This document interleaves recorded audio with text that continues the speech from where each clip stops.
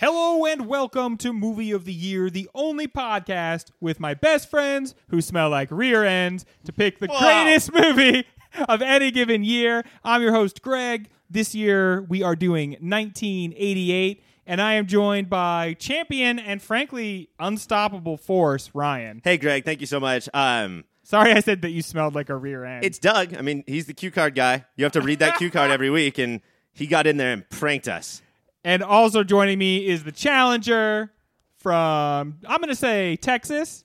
Yeah. It's Taylor. Taylor from Texas. How you doing, bud? That's me. Guys, I really believe, and I say this every time that I'm on the show, this is going to be the one where I beat Ryan. Yeah, well, you've been doing pretty well lately. Yeah. Here's what I'm going to start you off with. One free point. That's to get you going. That's going to be the seed That's your money. handicap. I want to say that I don't need a handicap, but I do, so I appreciate that, and I thank you. And tonight we are tackling Who Framed Roger Rabbit. How much do you think it was? Well, I think by the time we are done tonight, we are going to figure out It's Judge Doom. who framed. Oh, okay. Yeah. It's straight up Christopher Lloyd. Remember the bad guy from the movie? The villain. Oh! Yeah. It was him. Yeah. It was him. Okay, I get that now. I get that. Yeah, they should have called it He Framed Roger Rabbit with just an arrow pointing at that guy. Well, so I guess that means we can just stop the podcast. We're done. All right, cool. Good night, Thanks. everybody. All right, I'll see you guys later. How much? But no, we're not. We're not going to do okay. that. Okay, stop that. Because we came to do a show, and we aim to Get her done. get her done. How much of a part of your childhood was Who Framed Roger Rabbit? That's why I think ultimately that Taylor's going to win tonight, or his odds are better than they've ever been, because I am so close to this movie. I have every line of this movie memorized. I quote it constantly in like ways that people have no idea what I'm talking about. Like if somebody's saying like, who's going to drive tonight? I will say, I'll drive, I'm the cab. Uh-huh. That's Benny the cab. No one's like, oh yeah, Roger Rabbit. I remember that quote. I'm very close to this movie. I don't know why he thinks that means I'm going to win. Yeah, Because I have no perspective on it now. Oh, okay. Because you're coming in fresh, and or are you? Did you watch this? Absolutely not. I watched the shit out of this movie as a kid. This is like my favorite movie. This movie looked really good. Would you guys agree that like they really pulled this off? I was surprised by how well they did, because you figure everything's better now, so these would all be sweet, much better looking tunes. There were like every now and then there were bits where like you could see the strings being pulled or whatever, but like, those points were very few and far between for like the type of movie this is wildly like impressive what they accomplished. And like when we were talking about Beetlejuice or other movies that, before the time of CGI, you see how the graphics are being done and it pulls you out. Yeah. And you still might admire it, but you might say like, that's cute. And I'm impressed by that. But you've now come out of the story to comment on it. Yeah. I can't believe how a 30-year-old movie can still sweep you into the story. So the strings like barely register when you see them. Yeah. Coming on the heels of Beetlejuice, I think it looked particularly good, because when you're a kid and you like Beetlejuice, I don't think we realized how awful it looked, but it's such a cheap, terrible looking movie. Yeah. And this seemed like a real Hollywood blockbuster that like a lot of time and effort went into. I mean, yeah, I don't know how much we're going to get into its history tonight, but like it's got the longest end credits of any movie in history. Yeah. And it just took years and years and years to make. And so many people, so many test runs, it was... There's probably a reason why this movie was not made again. Well, also, based on just like the amount of properties that they have, there's no way that this movie would ever be made today. Yeah. Unless Like- Lego did it. Yeah, unless Lego did it. Like, otherwise, like, there's no way that they get this many different properties all together under one roof. You know what I never knew until doing research for this show? That Donald and Daffy are in the same shots, and Mickey and Bugs are in the same shots, because both studios wanted to make sure that they wouldn't get any less airtime than the other one. Which means that you can't even have a cutaway to Mickey. Yeah. Because if that cutaway is 4 seconds, then you have to have a not 3 or 5, but 4 second cutaway for Bugs. Yeah, and if you had like one whole scene that had Mickey in it and one whole scene that had Bugs in it, then maybe the Bugs scene gets left on the cutting room floor, and the only way to ensure that won't happen is they just walk out together. And I didn't notice that as a kid, but it is so weird. It's like, okay, here's both of us now. Yeah, like it's so bizarre, and like imagine if they had a Marvel and DC movie that came out today. Amalgam? Are they going to do that? Like what would The audience is Taylor there. announcing live on air the Amalgam universe it's is happening, coming to the movie. and I'm directing it. Oh my god. But like, what would the budget for that movie have to be? Like, how much would they have to pay those studios to be able to like do what this movie Wait, did? so you're saying a third studio is going to come along and pay the other two? Yes. That this is seems like dangerous. an It's gonna- NBA transaction. It's gonna be like fucking Paramount is making the movie, and they're like, "Can we please hire you Paramount. guys?" We're also going to have our stars in there too. Maverick from Top Gun, along with Superman and Spider-Man. Well, obviously we are so fired up to talk about this movie, but I'm gonna cool our jets a little bit. What? Because we're gonna do a fun little bit we call Rushmore.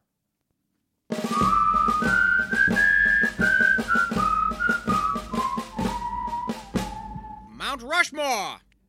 Every week on this show, we pick 4 iconic things and we enshrine them on our own version of Mount Rushmore. Then we drive it out to the highway and just drop off the mountain and then in the dead of night and then come scurrying back. And it's a fun bit. We always have a good time. Tonight, we're doing 88 scandals. And I have to say, scandals can be pretty hit or miss. Sometimes it's like less scandals and it's more like weird kidnappings or people getting maimed. So hopefully 88 had some just like fun scandals. Good old-fashioned scandals. Yeah, I want something where I'm like, ooh, titillating. Not something where it's just like, oh man, that's so sad. I forgot that happened. That scandal of, the 7 kids whose face got cut off. Taylor. Yes. You are our guest. I'm going to throw it to you first. Can you immediately grab a spot on Scandal Mountain? I'm going to attempt, and here's the thing. I was not alive in 1988. No. I looked up 1988 scandals. Yeah. What? And We did this from memory. oh yeah, of course. And From memory. so many of these. I was like, what the fuck? What happened? What was going on? So I'm going to say that I found out that Joe Biden existed before the year 2008. He sure did. And apparently he ran for president in 1988. And it cratered because he was accused of plagiarism. Yeah. So I'm just going to put Joe Biden not writing his own shit. Joe Biden plagiarism scandal. This was in like the final paper he wrote for school, right? Yeah. And it was wholesale paragraphs of stuff stolen. It wasn't just like, I used a couple sources and didn't attribute it correctly. This is like wholesale plagiarism. He just chunked it. And it's just like, turnitin.com doesn't exist yet. In 88, we weren't sure if it ever would exist. Man, it was like before forensic science. You could get away with anything. But that was during the time of his presidential run, and then he thought, all right, okay, I understand. My bad. I'll wait 30 years until my sensibilities are now in play, and then I'll run again for president. Well, I love it as a scandal. Taylor. And I'm putting it right up on the mountain. That's the kind of thing I want. Nice, juicy political scandal. You should be so ashamed to be caught doing that you just disappear from public life. Mm-hmm. Not the politicians we got. Not Diamond Joe Biden. No, sir. All right, Ryan, do you have something that is equally scandalous? I do feel like, though, if we stick in the political scandal realm, we're going to find, we would kill for those scandals. Oh, yeah. We would do anything to have those scandals back. I would much rather have this guy cheated on his final than, this guy sexually assaulted 20-plus women. Yeah. Feels like a better scandal. I don't know. Don't like those. My guy is also a politician. His name is Gary Hart. And in 88, a picture started circulated of a young woman sitting on Gary Hart's lap. He was a presidential, he was going to be the Democratic nominee. Yeah. And this picture came out, and everything went away because she was sitting on his lap. Didn't accuse him of rape. There was not necessarily an affair. I'm not sure, but just that was enough to be like, you will never be our president. It turns out that he had a reputation for being a womanizer, and he had told the press and the world, I don't cheat on my wife. Go ahead and follow me with cameras. Oh. And then they did, right to his vacation, and then they got this picture. Oh, no. But he went, it would be like if, do you remember when just Obama crested before, just shot past Hillary before the election, and it was clearly just going to be him? It'd be like he was at that point, and then this one single Polaroid came out, and he was gone. If at that moment in his political history, if then he had worn the tan suit, could you imagine? Right at his very height, right when he's about to take the throne, and then he unveils that tan suit, and it's just everything is just in shambles. That's analogous. Exactly. Yes. Oh man, Rome is burning. I have to say, I love it. What a great scandal. This is what I want. It's political in nature. It's a good scandal. A guy loses everything, and it harkens back to a time where you weren't made president if you touched people against their will. Ryan. And back then, thank you, Greg. Back then, You're welcome, Ryan. There wasn't that much stuff that happened. Ryan. That's for being polite. So this owned the news for months and months. This was like a 5-month news story. I remember, didn't Jimmy Carter, I don't remember this because I wasn't born yet. Taylor, you're not the only one who was not born before some political scandals. But didn't Jimmy Carter say like that he has lusted for women in his heart and it almost like destroyed everything he had? That is such a nice old-timey way of saying you're a horn dog. Yeah. But that's what it is, though, is that like for Trump is to rape as Jimmy Carter is to saying that one line, you know? It is kind of a gross thing to say. All right, Taylor, who do you got? There's 2 spots already taken, both with delicious political scandals. So I am running out of good scandals. So I've got This is the third one, though. yeah. So I can go. I mean, listen, I've got one. Okay. There was a guy, I assume, named Ben Johnson. Okay. Who was a sprinter in the Olympics. Yes. And he got in big trouble, and they were like, you don't get your Olympic medals anymore. What did Ben Johnson do? I believe he cheated in some way, but I wasn't able to quite figure out why. I just found a lot of articles saying Ben Johnson cheated. Is he bad or good? And I don't know. Did he do that thing in the 100-yard sprint where you start at like the 75th yard? I think so, and see if nobody notices? I think he did that and a lot of human growth hormones. I think one of those things got him in a lot of trouble. Ryan, do you know what the thrust of the Ben Johnson scandal do was? You have any idea? Because I'm swinging and missing out here. I think, and just so you know, like that whole first part, you could have just came out and say, Ben Johnson. Like the whole part where like I don't know anything about anything. Yeah, I just want to make it real clear. I don't know shit. Okay, guys. don't make it clear. We're trying to help you make it less clear. I think this is going to help you out in your life. All right. Well, I know so much about 1988. Ask me any question about 1988 scandals. What was it that Ben Johnson did again that was against the rules? No idea, my friend. Do not know. Okay, I will tell the audience what it was.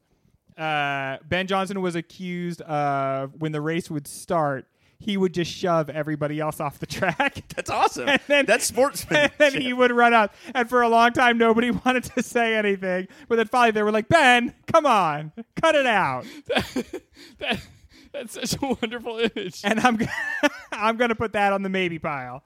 You know, that's where it belongs. Ben Johnson shoving all the other racers off the track. He basically, if I'm not wrong, he basically took kind of like a Mario Kart aesthetic to sprinting, and would just like throw items. Yeah, he would just like he had a lot of bananas. Yeah, so many bananas, and then he hit that one guy with a turtle. He would utilize like turbo strips. Yeah, which you gotta put those equally. You gotta put those equally in the lanes, otherwise, or take them all out. Yeah, that would be one thing. I mean. Ryan, what do you got?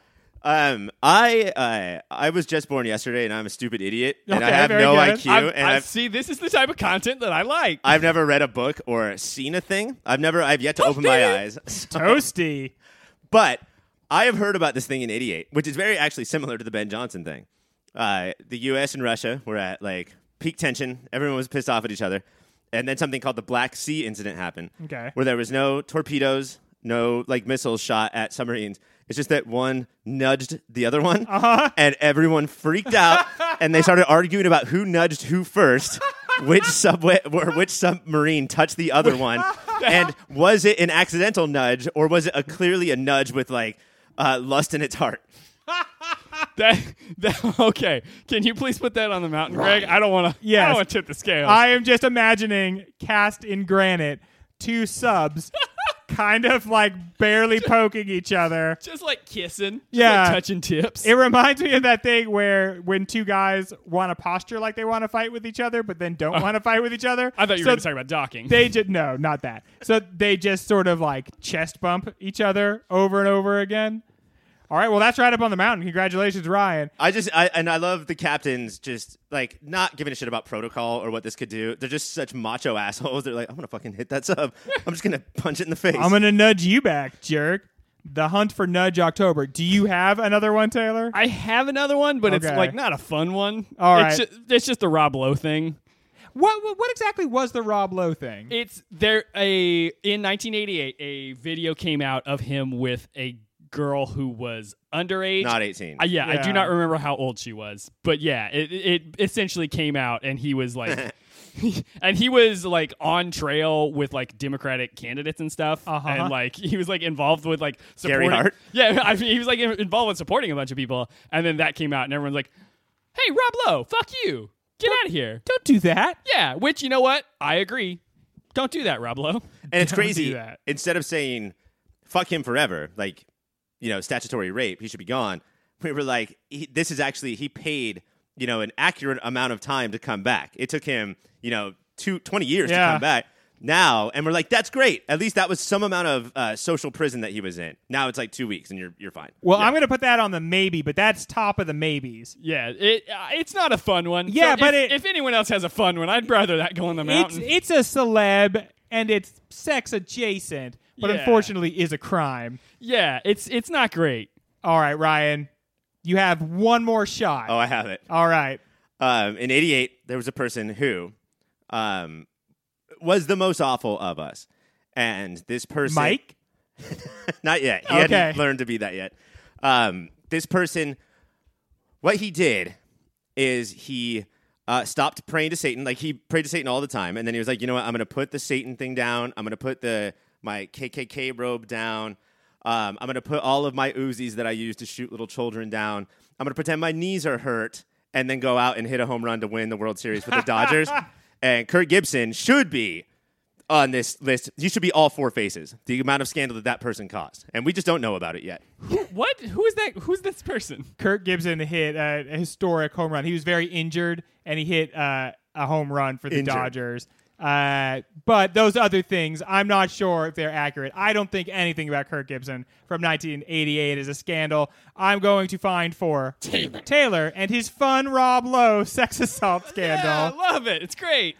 Ryan, go ahead and read for the audience our Rushmore of 1988 scandals. These famous penises or penis-shaped things are Joe Biden, Gary Hart, the Black Sea scandal with the 2 subs, and Rob Lowe. When we come back, we are going to get to our first conversation topic. This is the tale of an up-and-coming movie star named Roger Rabbit and a down-and-out private detective named Eddie Valiant. Ooga booga. Every moment they were together was a new adventure in trouble. Hide me, Eddie! Please! It's a motion picture about friendship, Get easy! Please, Eddie! Don't tell me out, you're making a big mistake! love, compassion, Well, I'm sorry I yanked your ears. All the time you yanked my ears? murder, Marvin Acme. The rabbit cacked him last night. Remember, you never saw me. sex, I'd do anything for my husband, Mr. Valiant. Anything. and violence. Tunes gets him every time. You wouldn't have any idea where the rabbit might be? Got a thing for rabbits, huh? The whole thing stinks like yesterday's diapers. It's a comedy a little different from all the rest. I'm a pig! I'm a tune! I'm not bad. I'm just drawn that way. But tell me, Eddie, is that a rabbit in your pocket or are you just happy to see me? Touchstone Pictures and Steven Spielberg present a Robert Zemeckis film. We tunes may act idiotic, but we're not stupid. Who Framed Roger Rabbit?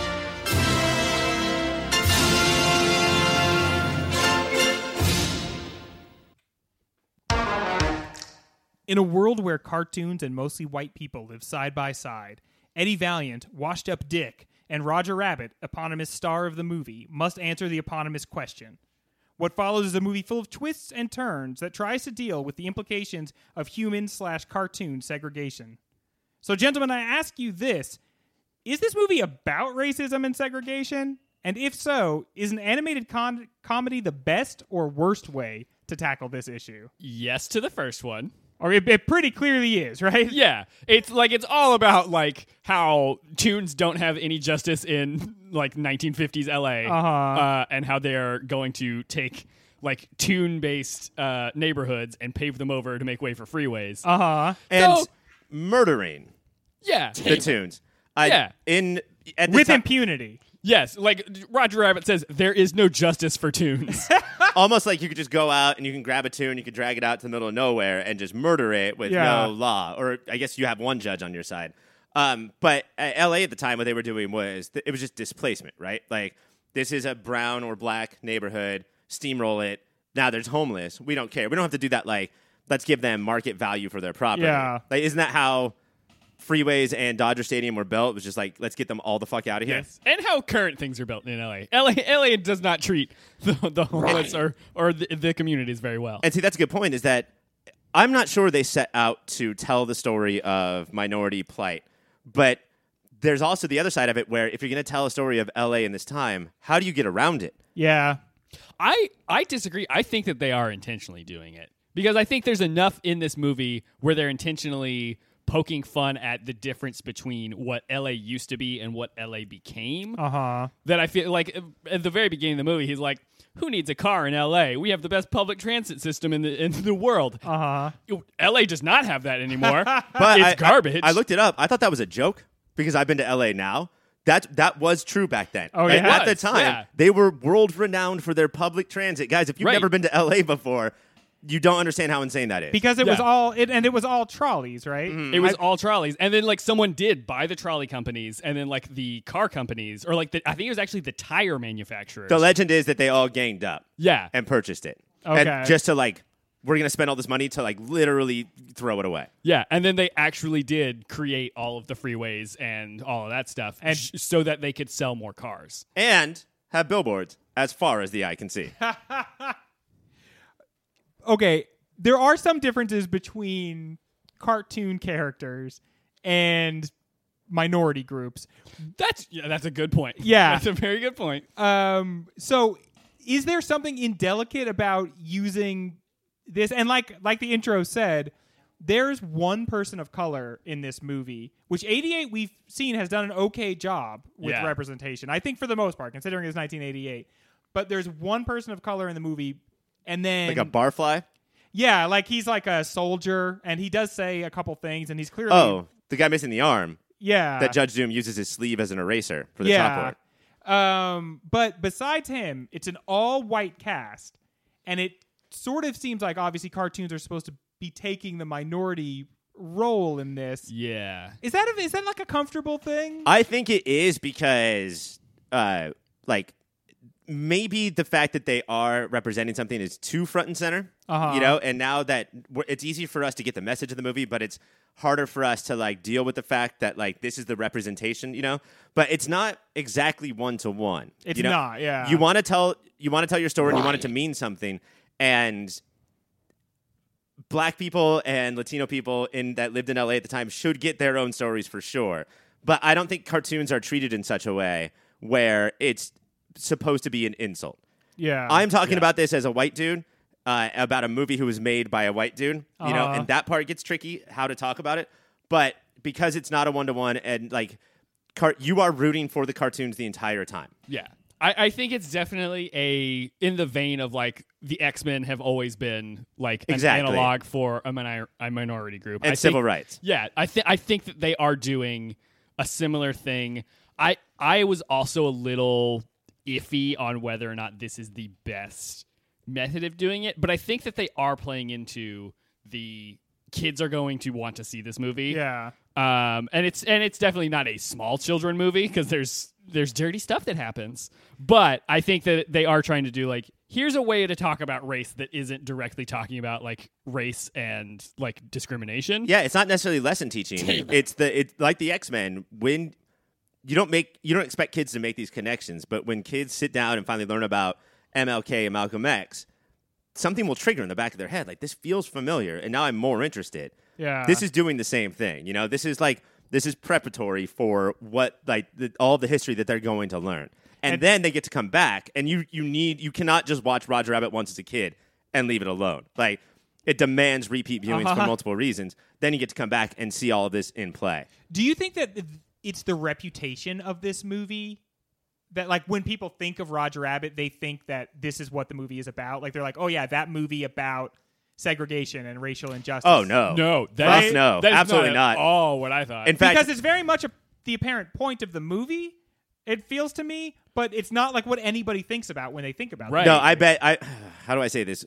Other audiences, we have a very smart, educated audience, but I bet there's other audiences of other film podcasts who are finding all of this shocking, that this is how we come out the gate. Yeah. That we think that this is one of, if not the most important topics to talk about with Roger Rabbit. It was the only thing I could think about the entire movie, because as a kid, I didn't pick up on any of that. Yeah. And having not seen it in many years, it was like, oh, this is like hardcore baked into everything. But it's also rope-a-dope because you're so stunned by the cartoons and live action interacting that, like, that sort of dazzles you for, like, all of the other stuff, you know? Yeah. Also, another thing that, like, dazzles you is something Taylor alluded to a second ago, which is that it's kind of like ribald, and the cartoons are shown as almost violent and, like, out of control and totally crazy.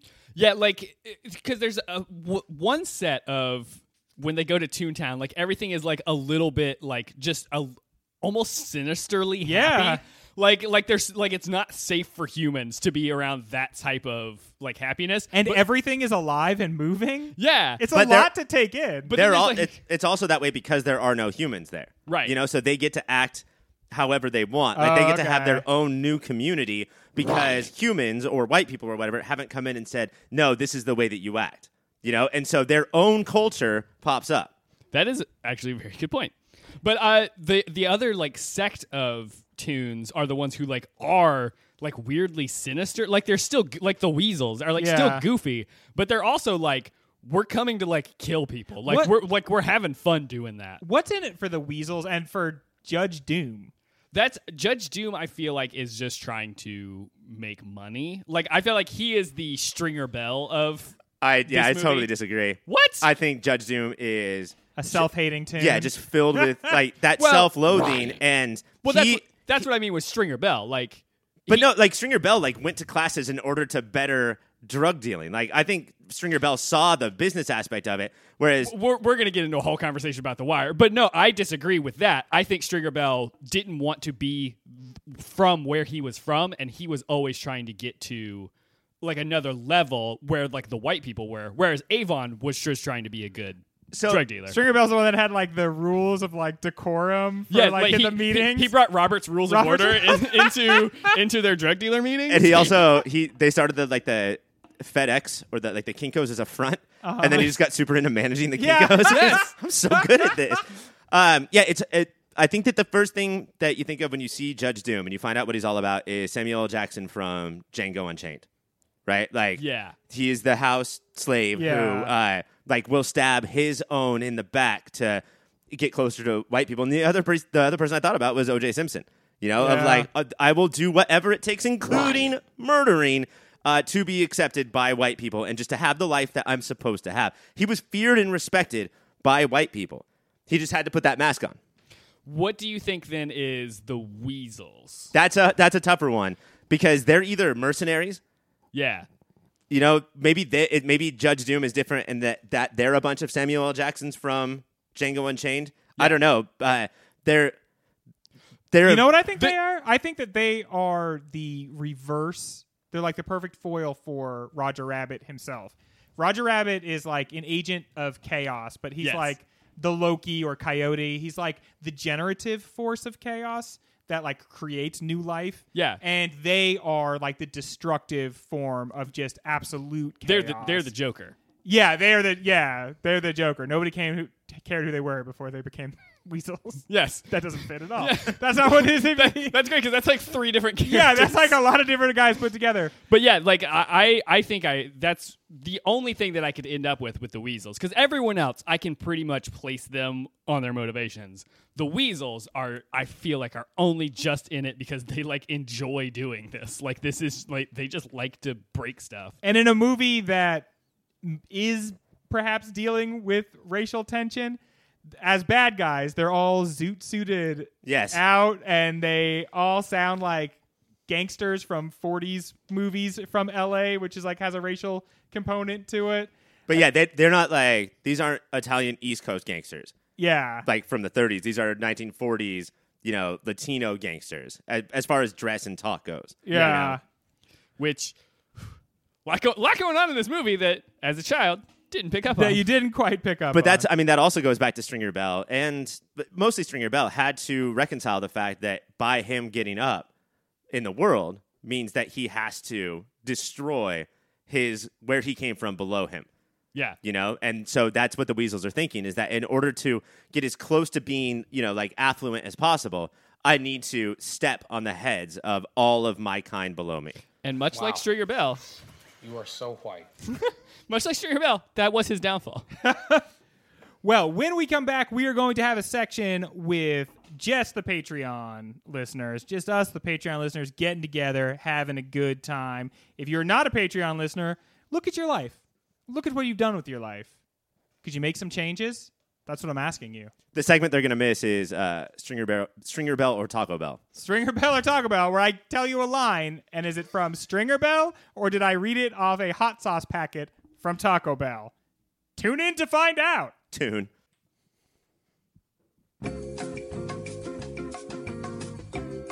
Strike one. Strike two. I'll strike three. You're out. Elevator pitch. That song is legit dope. Yeah, we're all in the elevator. Here's what we're going to do. I'm going to give you a couple of movies, right? And what I want you to do is put them together into a brand new movie, all right? So me and Taylor, we're just getting in the elevator after our jobs as, mailbox cleaners. Yep. But you got to keep them clean. You're the head of a studio. Yeah. And we got some ideas for you, Greg. So what it is, let me set the scene for you. I'm the head of the studio. I'm in my office. You come in to clean my mailbox, right? And then while you're here, I'm like, what do you think of this? And I throw you a couple movies, and then you try to tell that character, whose voice I will do, what the movie's going to be like. All right. Here's what I'm looking for. I want it to be The Thin Blue Line meets Hairspray. Okay. So, The Thin Blue Line, a very harrowing documentary about a person who was wrongfully accused. Documentary is so important. That We need one of those. The one thing that it was missing was giant musical numbers. Yeah. Oh, but that's not invented yet. This is a Hairspray remake. Yeah. So the original, what it doesn't have is they were all of an average weight. Yeah. That's what we need. That's what The Thin Blue Line is missing. Oh, okay. So I'm picking up what you're saying. So we need people who are larger. We need big girls. We need a big blue line. The fat blue line. Yes. Yeah, the fat blue line, and the fat blue line could be Fat Blue Divine. Okay, I'm seeing it. I got stars in my eyes. All right. But how about this one? By the way, you're doing a great job cleaning the mailbox. Oh, no, we're professionals. I could see myself in it, and you're still doing the thing with the movies, which I love. All right. The Great Outdoors. Not just the good outdoors. Versus Rambo 3. Not versus. You got to combine them. Now, the clear problem with Rambo 3 is that he shoots people in the face and chest. Yes. Yeah. The good thing about the Great Outdoors, not the Good Outdoors, as we discussed recently, is that they shoot the bear in the butt and all of his hair blows off and you see a big butt. Absolutely. So we need to have a Rambo film. I'm doing your voice for some Okay, reason. very good. Wait, listen. Taylor, you're a simple mailbox cleaner. What are you talking like right now? Well, listen, I'm a mailbox cleaner, but sometimes I make movies. So listen, the thing with Rambo is we need to make a Rambo film where Rambo shoots everyone in the tuchus. Directly in the butt, and it's a perfect shot where it just blows their pants off. The ass is fine, but now everyone can see their butt. Rambutt 3, First Blowed. First blowed. And now everybody's running around with bare That is butt. terrific. That is absolutely terrific. That's going to do very well amongst the children. All right. Now, make sure you get every corner of the mailbox. Okay, I'm getting in here, boss. Yeah, you get in there. You're doing a good job. All right. Okay, this movie is going to be, I want to see Willow, right? But I want it to be Willow with the accidental tourist. All right. The Accidental Tourist got Gina Davis. an Oscar? Ooh. What if we replace Gina Davis, because everybody likes her, America's not sweetheart, with Willow Smith comes in, let me whip that tourist back and forth. I love this. And then Willow's walking around. She's like, oh, I'm not supposed to be here. I'm an accidental tourist Yeah, so here. what are you doing here? Oh, I'm the accidental tourist. That's my best Willow Smith. Was that okay? Oh, that's great. That I'm was the great, accidental buddy. tourist. Yeah, she's like Arthropithecus. Or right? Third eye. Yeah, no, this is perfect. But just do it just that way. All right. Ryan. Wonderful. Okay. How about this? Look, I'm looking, I'm seeing A Fish Calls Wanda. Okay. All right. And we're going to combine that with everybody's favorite, Bloodsport. Okay. A Fish Called Bloodsport. Okay, A Kick Loves Wanda. A Kick A Loves Kick Wanda. Loves Wanda. That's getting one. And just people just kick fish. A fish kumite one. I don't know. I'm trying to combine them, all right? Let's just say this. Do you remember The Swedish Chef? No. Nope. Okay, so no. We have him on retainer. yeah. That's the offensive one I was looking for. He throws fish. The people who fight him kick the fish. That's the blood sport because blood sprays everywhere. It's a kick called Wanda. I love this. And then we can make it like an art installation, and then we have merchandising. Okay, how about this? We do a Bloodsport, like from the movie Bloodsport. Of course. But then we do like, what's the lives like of the people who like produce the Bloodsport?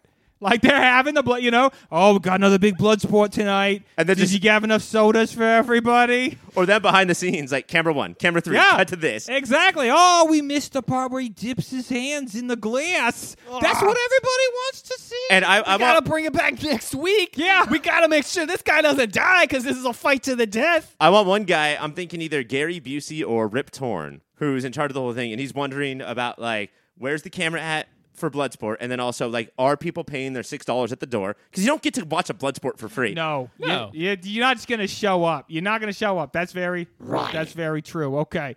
So stay tuned for that. That movie. You're going to see that in theaters. All right.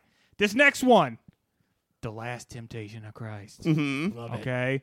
But I wanted to have some of that feel of The Blob, the remake from '88. All right, so here's what I'm seeing. Okay, very good. I like listening to you. We've got Jesus of Nazareth, right? Oh, big. He kills every Sunday. People are lining up. And the Blob of Jerusalem. The Blob of Jerusalem. Whoa. All right, and we're going to make it a wrestling match. All right? A blood sport, if you will. A blood sport, if you will. Okay. All right? And the last temptation of this Christ is that he wants to eat that blob.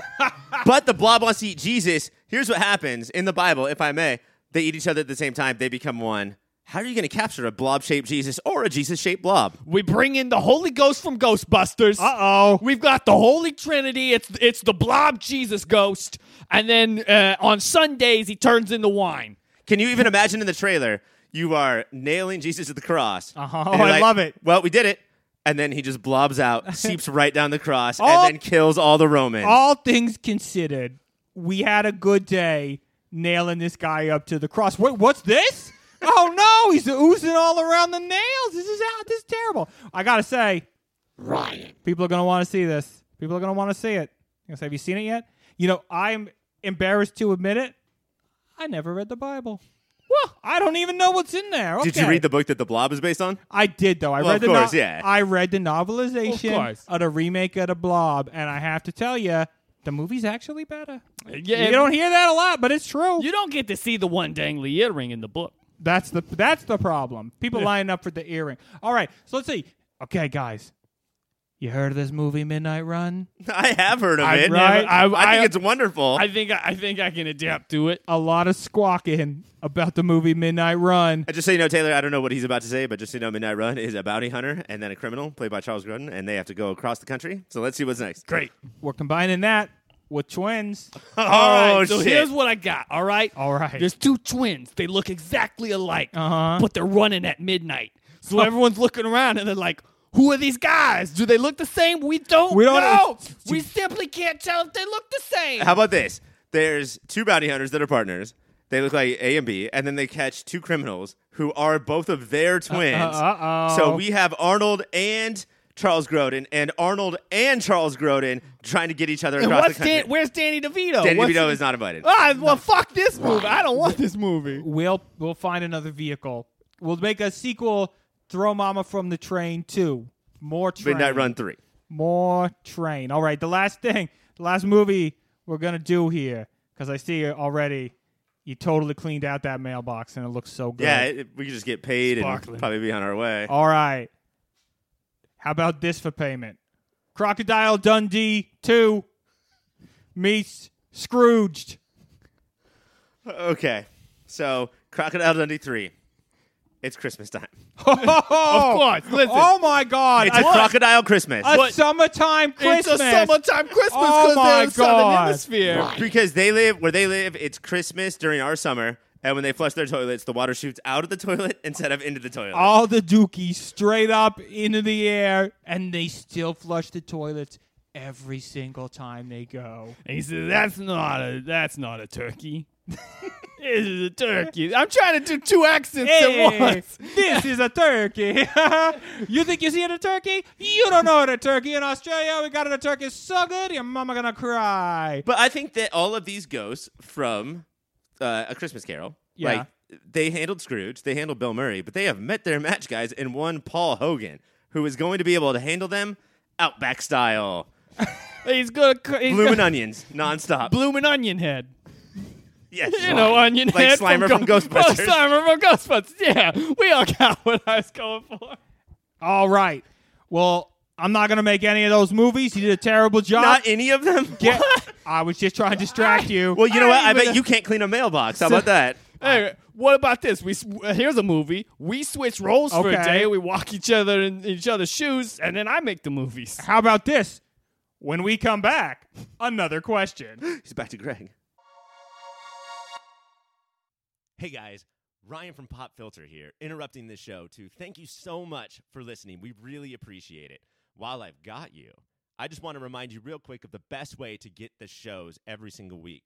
Please search for the shows on iTunes or Stitcher, Overcast, whatever your pod app is, and download and subscribe so we can make sure you're getting those shows every week. Also, if you've got the time, rate, review. That's how we bring new listeners to the shows. Okay, search for Superhero Hour, which is our show where we cover every single TV show based on a comic book, and Writer's Block, where Mike Gravano sits down with writers and talks about process and other things like that. And then stay tuned, because very soon we are going to bring you The OCD, where Mike and I talk about every episode of The OC, the greatest television show of all time, and Movie of the Year, where we here at Pop Filter will sit down with math and science and figure out exactly what is the best movie that came out in every single year. Thank you. Gentlemen, does Who Framed Roger Rabbit earn its noir bona fides?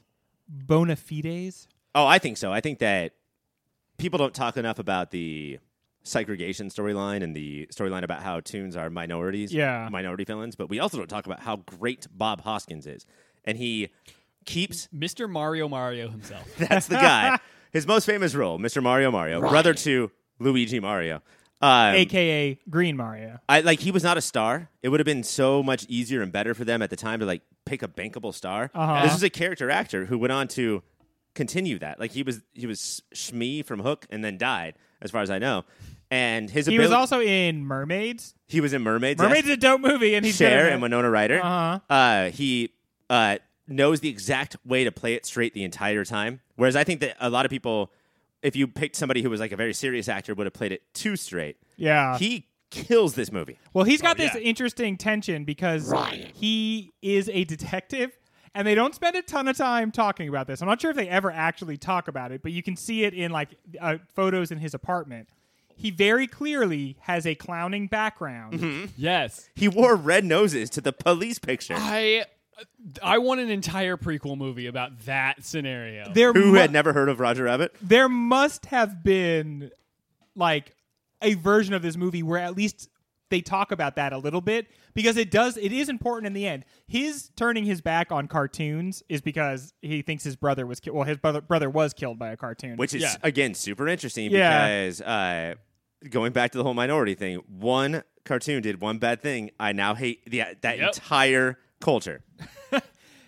But also he is obviously at some point he turned his back on his clowning skills. Yeah. And this movie is not just his like reaffirming a relationship with the cartoon community. It's also about his rediscovering the power of clowning, right? Because at the climactic moment of the movie, he has to use clowning to save himself. And like he has to make the weasels laugh so hard they die. Yeah. And that's a lot to ask. Guys, they are cartoons. Sorry, weasels. The weasels are dead. Doubly relevant. But and he goes full out. Like he is not faking it. Like this is a part that I think you have to be a straight man and then also a little bit off to do. Like I think Christopher Lloyd, Pop Filter Hall of Famer. Am I allowed to say this right now? You are allowed to say Jeff Goldblum. Yes. People like this who can do straight, but also have that like, is your brain a little bit broken? Yeah. Like had to be in this leading role. And those are the best clowns, right? The clowns that have some dignity.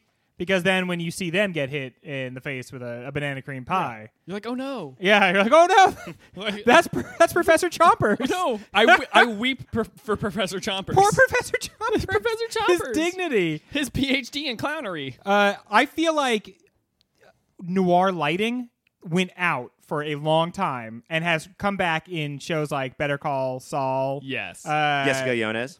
Yes, definitely. But here is 88 noir lighting, and I thought they managed to really pull it off.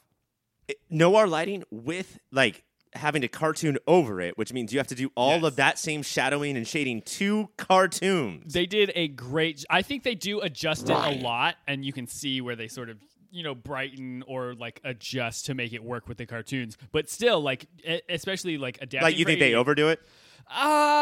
It was noticeable. There were times where it's like, ideally you shouldn't notice it, but it was noticeable. Yeah, like it watching it as a non-critical person, a dum-dum. Yeah, I'm fine. But watching it to criticize, there were moments where I was like, okay, I see how they're adapting for this. But that said, the fact that they knew to do that in a way that was as minimally invasive as they did is very impressive. Yeah, I think it kind of works because, and this is just like a straight up excuse for the movie, but because no one had ever done that before. There's a ton of like Mary Poppins was before this, but they were clearly cartoons. You know, they had no effect on the world around them, and the world around them had no effect on the cartoons.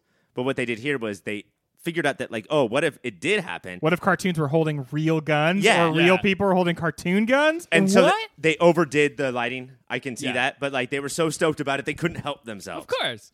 The one moment that I think really stands out as, like, it breaks the illusion of the cartoons interacting with the real world is when the big gorilla guy throws Bob Hoskins out of the... Yeah. That was very clearly, like, he was just like floating on wires. And they're like, oh. And that was another moment where... that felt uncomfortable, some of his like language towards the... Yeah, it's like, okay, you're very clearly doing that because he's a big ape, but I don't know, a lot of that just like hung over the movie in a semi-uncomfortable way. What didn't look like that, though, or as bad, was the reverse, when Bob Hoskins was the only person in Toontown. Like, and he falls and he hits the like that flagpole that's landing there. Like, all of that stuff looked so much better than I ever thought it could. Oh, yeah, for sure. Ryan. How about the plot of the movie? Is it... this is definitely the plot of a noir detective story in that it's very complicated, many twists and turns, many like betrayals. And Legend said this reveals. is the script from Chinatown 2 or 3. Yeah, right. I mean, it's the exact same like sort of Forget issue. it. It's Toontown. Chinatown was water, and Roger Rabbit is transportation. Is it too complicated though for like a kids movie that's just supposed to be like playing off the noir aesthetic? I don't think so, because you get, like, even the basics. Like, even if you're not looking at all of the intricacies, you're like, yeah, so, like, somebody framed Roger Rabbit, because we're trying to figure that out based on the movie title. Today on this show right now, we're still trying to figure it out. And then you, like, okay, so Roger has been abducted, we're following him, and then he's in Toontown. Okay, now we've figured out that this guy is doing the whole thing. Like, we don't need... It's like when I watched... the episode 1 of Star Wars when I was a kid. I was like, I don't get what all this like trade negotiation shit is about. Yeah. But I like when Darth Maul has 2 lightsabers on one. The same thing I did with seeing this movie for the first time is that I was so stoked about cartoons when I was a kid. I was a weird kid. I just loved animated things. And watching this, I was like halfway through, or even earlier than that, I was like, all right, look, let's just be honest with yourself. You have no idea what's going on right now. Just kick back, watch the cartoon shit, and then like maybe 20 years from now, you'll figure it out. Like it's baffling, but then watching it as an adult, I think it's perfectly complicated, and then there's some adorable, not complicated moments. Yeah. Like when Roger says that he wrote a love poem to his wife, and Valiant says, "Oh, did you write on a mirror with lipstick?" And Roger says, "No, I used a perfectly blank sheet of paper." Like, I wonder if that will come up. Like, he found a perfectly blank sheet of paper. They are telegraphing the mystery a little bit. Can I tell you how much of a dum-dum I am? I didn't anticipate that at all until he was like, "Hey, you still got that blank piece of paper?" I was like, "Oh yeah, that would be useful." Hey, Roger, remember how you brought up earlier that perfectly blank piece of paper? That is the first time in like 10 years that I have been legitimately fooled on such an obvious Chekhov's gun. No, that's not true. You do it all the time. But yeah, so that means that whenever you ask for a piece of paper, you have to specify, I need it perfectly blank. I need a perfectly blank piece of paper. You know what I do? If someone goes like, "Hey, can I borrow a piece of paper?" Oh. I'm just like, do you? Fuck off. Fuck off. You can't fucking get anything from me. And with that... Oh, no! We ran out of time, and now we go to the speed round. Let's talk about Something's Cooking. Does this work as a short at the beginning of the movie? Is it part of the movie? What do we think about the little cartoon short at the beginning? I like it. I think it's fun. You know what it is? It's we knew that cartoons were violent, but Yeah. and then Itchy and Scratchy made fun of that, how like all they offer is violence, and I Right. feel like this is a perfect and maybe better middle ground of how really it's just insane chaos. Right. Yeah. And then also it leads into we can mistreat these people however we want. Yeah. It does. And the other thing too is that like we all knew what this movie was about. We all saw the trailer or whatever.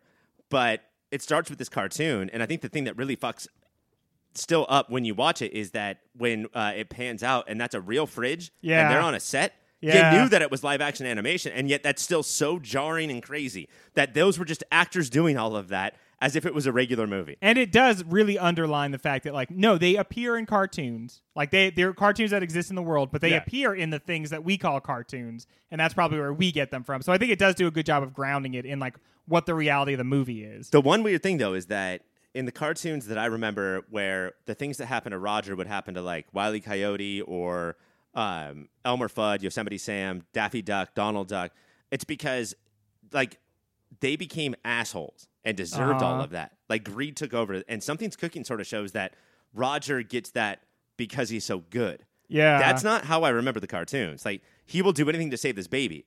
And you're supposed to not get punishment if you're like that. The people who got punishment were the bad cartoons. I disagree because I feel like that's a very Goofy thing to do. Goofy. Where Goofy was always like, I'm just trying and Roger loves Goofy. Yeah, Goofy was always, I'm just trying to do an activity, and like things are going wild for me. And there is a long tradition of of cartoons where a nice animal tries to save the baby from killing itself. And like that's just like kind of like a genre of cartoon. So I think it plays into that. Let me ask you this about that though. When dip is brought up, they're like, "Oh yeah, it's a way to kill cartoons." Are cartoons otherwise immortal? I believe that was the thing from the conversation at the beginning. You're like, yeah, you can drop a fridge on them, whatever. They just bounce back. They're fine. Yeah. So I think what they were saying is otherwise you cannot actually kill cartoons. Which means that they would like other people would stop at nothing to figure out a way. Wait, there is no way? Then we need to figure out a way. So just in case we need a free way or something. So you essentially have to erase them from the celluloid. And that's what those ingredients were, right? Yeah. Just like ink erasers. Yeah, they were all different types of... Okay, where do cartoons come from in this universe? That's something that I don't think we're supposed to... Yeah. Like, they don't talk about it, and it's not... There's no, like, baked-in reason, so don't worry about it. I think it is They just come from like, Toontown. Yeah, they come from Toontown, and if you ask where Toontown comes from, it's like, I don't know, Toon Planet? I don't know. I love it. Toon Planet. In the Toon system. Maybe you've heard of it. Yeah, Tatooine. Nope. Neptune? How crazy was it to see Donald and Daffy on the same stage? And is that the craziest thing about that scene? Yes, actually. Because how you can't do that. Two ducks in one scene. That's not allowed. It was crazy, and they acted exactly like they would. I do like the fact that Bugs and Mickey are just like sort of helping each other. And, you know, like Bugs is a little more hardcore, and Mickey like rolls his eyes but still appreciates Bugs' comedy. Donald and Daffy are at each other's throats. But that's not the crazy thing about the scene. Like, Ryan. We are secretly finding out in the background that we are walking into the fucking Cotton Club where cartoons are allowed to come out of Toontown and work and perform, but cannot sit down and watch stuff. They can sell cigarettes and they can bartend and they can play the piano. And that's, I think, when most people get their signs of like, oh, I get what we're doing here. Yeah. And I mean, Donald and Daffy are like two of the biggest cartoon stars of all time. Still cannot sit down to watch. And like when Jessica comes out, her backing band is all the Crows, so like notoriously most racist cartoon. So like that's where the movie is like, no, we're like, this isn't something that is being implied here. This is what's going on. This is a club, a segregated club where cartoons are allowed to perform or work, but not like attend. And so whatever like bad guy is to the Weasels, the entertainment is to the people at this club. Like the Weasels want to move up in the world, even if they have to fuck over. But these people are like saying, I'll do this like, you know, like disgusting thing, but I do get to entertain, and so I guess I have to do it. Because it's in my nature to just be an entertainer. I feel like you don't want to like pursue any of what this movie is saying about cartoons any more than like a couple steps. Right. Because you start getting a little lost. And I would say that the makers of the movie would say, don't do that. There's not a one-to-one correspondence here. And if you try to find it, you're going to go down some dark places. Which Weasel would each one of us be? Oh, that's a very good question. I think I would probably be the one who, when he dies, he like tries to hold on to himself. I feel like I would be that guy. There's a clear Taylor. There's a very clear Taylor. The guy with the propeller beanie? No, it's Straight Jacket. Yeah, okay. You're Straight Jacket because I think I'm Okay, yeah. I'm Propeller Beanie. I feel like. Okay, yeah. So I'm straight. You're Propeller Beanie. Does that make? That's we're neither one of the cool ones. That means only cool ones are left. Yeah, I feel like Ryan set that up on himself. Oh, I thought that I was gonna clearly be said one guy who smokes so much that he is basically a cloud of smoke. Like he has cigarettes all the way wrapped around. I used to smoke, and so I thought that that's what you guys would say. Because you used to smoke. Because I used to smoke, yeah. I would be, of course, Vin Weasel. Back in God damn it. Back in the day. God damn it. Ryan. One more out the door. Well, guys. I recommend you shut the fuck up. I recommend you both shut the fuck up and... Skadoosh. We are going to take a short skadoosh while I tabulate the scores and tell you the winner. And then we're going to hit the outro and call it a podcast.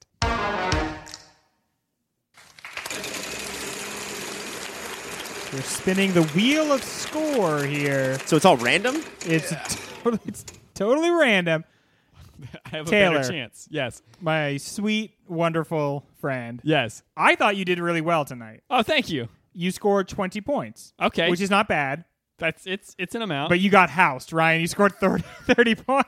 Yeah. That's crazy. I bet Taylor in a break that he totally won. Yeah, that was a really stupid bet on your part, and I told you so at the time. Well, you totally blew it. I think you got a lot of points while you were speaking, and you didn't hear that you got the points. But you brought a lot of the key knowledges about the history of Hollywood and the history of movies and really the history of our friendship. So Ryan is the winner for this week. Still my best friend. Congratulations, buddy. But moving on from Ryan, as if we could, how do we think Who Framed Roger Rabbit, the movie that is titled like a question with no question mark, is going to do in the bracket moving forward? Did you read about that?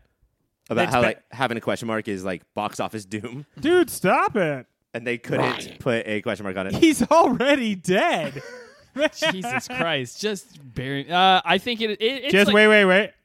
Marry me with my Is that what you were going to say? Were you going to say, bury me with my money? But he's saying marry. He's clearly saying marry. Yeah, marry me with my money. I think this movie is top of the middle currently. Uh-huh. And it has the possibility to...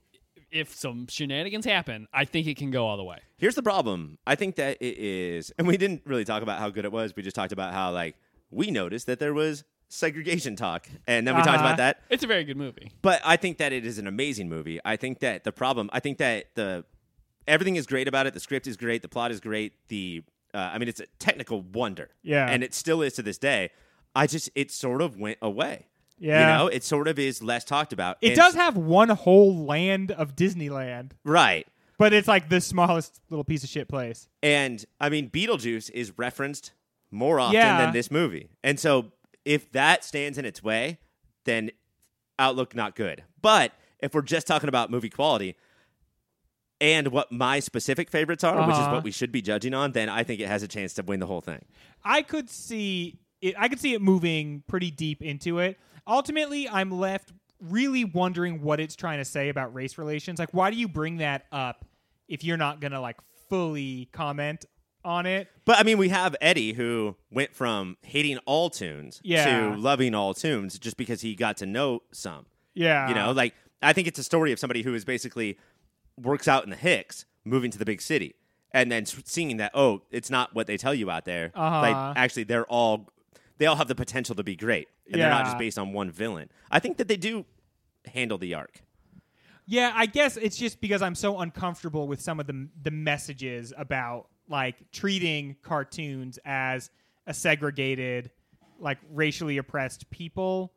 Like, it's that side of it that I feel a little uncomfortable with. And, like, bringing up, like, the Cotton Club. And you're just, like, kind of sometimes you're just, like, wondering, like, why does Judge Doom, who is revealed to be a cartoon, do this? What real world person is he supposed to be in this story? So it winds up just like Beetlejuice and Die Hard and The Naked Gun, the Green Book of 1988. Yep. It's cartoon Green Book. It does kind of. I think Eddie starts off less loathsome than I'm going to throw my glasses away, and maybe with a little bit more of a reason. Maybe we like take pity on somebody who is racist because of a crime. I don't know, actually.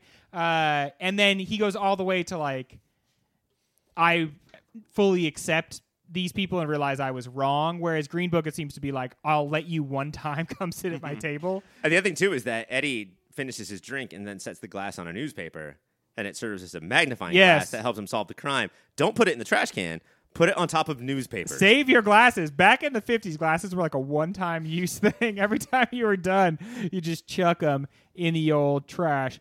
Well, Ryan, if I am not mistaken, next week we are going to cover the movie Big. Yes. That I cannot wait. I'm so interested to see how this movie has aged because it's been a while. And it's different when you are a 12-year-old boy watching Big. You got big in the meantime. In the meantime, I got big, and then I got bigger, and then I got a little smaller, and then I got bigger again, and now I might be the biggest of all. So stay tuned for that to see how big I am next week. Shady Monk, thank you so much for the music. If I ever forget, it's probably just because I'm rocking out to your wonderful tunes. Tune in next week, guys, but until then, keep watching them movies.